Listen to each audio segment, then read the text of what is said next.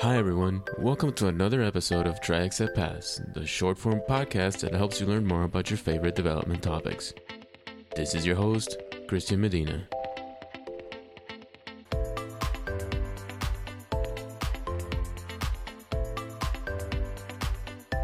Today's episode is about documentation. It's an important topic that we all need to learn a little bit more about as we go about our technical careers.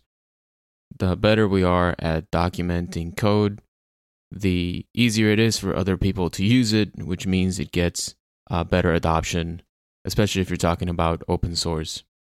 Specifically, this episode covers how to write a README file and the different sections to include in it. It's based on an article written by James Scott on dev.to. It's the second part of a 3-part series called How to Write a Kick-Ass README. The other sections include how to build a documentation culture and a case for code comments. I think James gives us a good overview here, so I wanted to share it with everyone. As always, you'll find the link to the original article in the show notes. So let's get to it. README is one of the most important, if not the most important file of your project. People already know to come look at it in order to learn how your code works, how to use it, how to install it, and even contribute to it. It's usually a single file, traditionally written in text, with its name capitalized in order to attract attention because of the valuable information it contains. Over the years, the format has evolved from simple text onto things like Markdown or restructured text, most of which are automatically rendered in your common repository browsers or systems like, say, GitHub, providing the user with a richer experience. The README file is your simplest attempt at documentation and maybe even your gateway into a larger documentation system. Everybody knows to pay attention to it, so if you don't provide anything useful, it defeats the purpose. Now, the files themselves, or this method of conveying how your project works, has existed for many years, going back into the 1970s. There's a couple theories on its origin, one of them being the instructions written by hand in a sheet of paper on a stack of punch cards that were used in the 60s to program your large mainframes or computers. Other folks say it was a nod to Alice in Wonderland when she finds a potion labeled Drink Me and a cake labeled Eat Me, which makes her change in size. It's important to note that READMEs are not just about open source, but they also exist in closed source projects that employ the same techniques in order to convey installation instructions, or setup or configuration instructions. Now let's get into what you should include in a README file. The first thing is to name your project or the thing that you're working on or system. There's a surprising number of projects that don't even do this. Another piece would be to include a summary or an introduction of what it is that the project does, or even why you built it. Then you can start getting into what people need to do in order to use it or install it. So you should probably have a section on prerequisites. If you need a specific operating system or language or interpreter versions, like if we're talking about Python, which version of Python you're using, or any external libraries that you have dependencies on. Say you require the development version of a third-party library. And also keep in mind, if your project is built to integrate with external APIs, you should include external service accounts. Like say you're supposed to work with AWS or Google Cloud Platform, then your user has to have an account in those systems in order for them to take advantage of your code. Then it's time to look at installation instructions.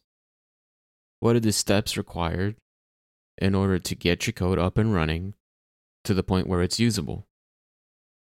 It's surprising how many projects forget to do that, and you're left fumbling around trying to figure out what are the different pieces needed and how to even run the code itself. Another point is, of course, usage instructions. Say you're working with a command line interface, you can just dump the help section into your README. So that will give everybody a good overview of all the different pieces and functions that your code provides. If you're looking at APIs, like if you've written a REST API, you can create some documentation for each endpoint that your service provides, the input it takes, and the output it gives you. Or if you're writing a module, you should go over how to use that module, what are the classes, what they represent, how to properly interact with them in order to provide the features that you've built. Another point to consider is contributions. Especially if you're an open source project, you'll want to have some instructions on how somebody can submit their code for consideration into merge into the main branch. Things like style guides, or how to write bugs, or even how to contribute to the documentation itself. Don't forget that for open source, this is a team effort, so it's a good idea to include the names or handles of the folks that are contributing code to your repository. Another section to consider is acknowledgments of the projects you based your system on, especially things that require attribution or have some form of copyright. This includes code, designs, images, charts, anything and everything that has helped you produce this project. It's important to include in its own little section. Then there's the point of adding some contact information or some way of communicating with the maintainers of the project itself. These days, this could include a Twitter handle or your GitHub user, but there's also things like external communities like Slack or Gitter or Telegram that people might use to, or even IRC, that are used to communicate with maintainers or users of the code. And these pieces are actually quite important. Large communities help push open source and help adoption because there's just a place to ask questions. So don't forget to include those if you have them with your project. Another piece is the license information. You can write it out in the README itself, but the usual solution is to put it into a separate file and link to it from your README. The text itself can come from external sources like juicelicense.com or opensource.org, but GitHub also helps you when you create your repository with a standard license text. Another piece to remember is that you can add status about the project itself in the form of badges as well. So let's talk about that a little bit more. It's not just badges, but our author here calls it flair that you can add to the README. Things like branding, logos are important. It helps convey the project image and make it more recognizable out in the field. But badges are also called shields, help you communicate where you're at with the test status for your commit or the build status of that commit, and many other things.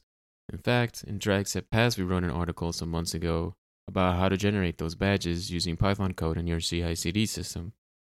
We'll add a link in the show notes if you're interested in looking. But there are other places or websites online that will help you create the badges themselves, like shields.io. You should check them out. Also, don't forget screenshots if you have a project that has a user interface beyond the command line. Screenshots are awesome, especially if you have a project that's manipulating images or video in some shape or form. Don't forget to include some examples of how that's going to look like. Even for CLIs, there's systems like ASCII Cinema to help you record a terminal session and then replay it for folks in your README, so that people get a feeling of how things work and how it would look like to use it. If you're feeling humorous, our author reminds us that you can always include emojis to add a little bit of a human perspective to the contents of your README. There's actually a set of standard emojis that some folks are using. They are listed in allcontributors.org, which is also a system you can consider to automatically update your contributors section. They can monitor your code commits and automatically pull out the usernames of the folks that are merging code into your master branches. There's a bunch of other resources in the article that are useful, including a template for making your next README. That's a gist that James has created for us. And there are links to talks and even a README generator that might be helpful for you guys.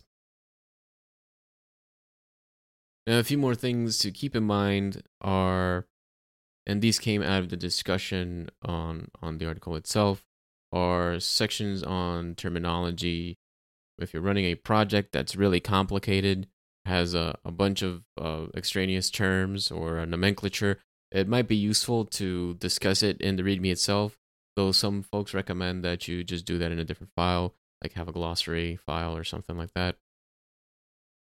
I personally like to talk about common use cases, and it's a way of providing examples of the main entry points into your system and how you expect your users to actually interact with it. Other interesting sections would be about reasoning for decisions made in the architecture or design of the project, especially things that are controversial. There's recommendations about adding steps on how to debug as well. That's sometimes important in very complex systems, just as well as some FAQs, though those could probably go into a separate section, or at this point you're pretty much talking about larger documentation effort that should probably go into a documentation system itself, like maybe read the docs. Okay, so that's the end of our article. I hope you liked it. The main takeaway, of course, is that README files will help you enhance the quality of your code and its usefulness to other people, which is usually the main goal of having open source or distributing code in such a way that it requires a README in the first place. We covered all the different sections that are important. You don't have to include all of them, but I think it gives you a good idea of what to think about the next time you write a README. The resources section is actually pretty useful. Some of these templates and generators are pretty cool, so take a look when you get a chance. Thanks for listening to the Drag Set Pass podcast. If you liked it, feel free to subscribe with your favorite app and leave us a review. Don't forget to come by dragsetpass.org for more articles on real-world software. You can stay informed by signing up to our mailing list. If you have an article that you want us to cover, you can send us a tweet at dragsetpass. This is Christian Medina wishing you good times and good tinkering.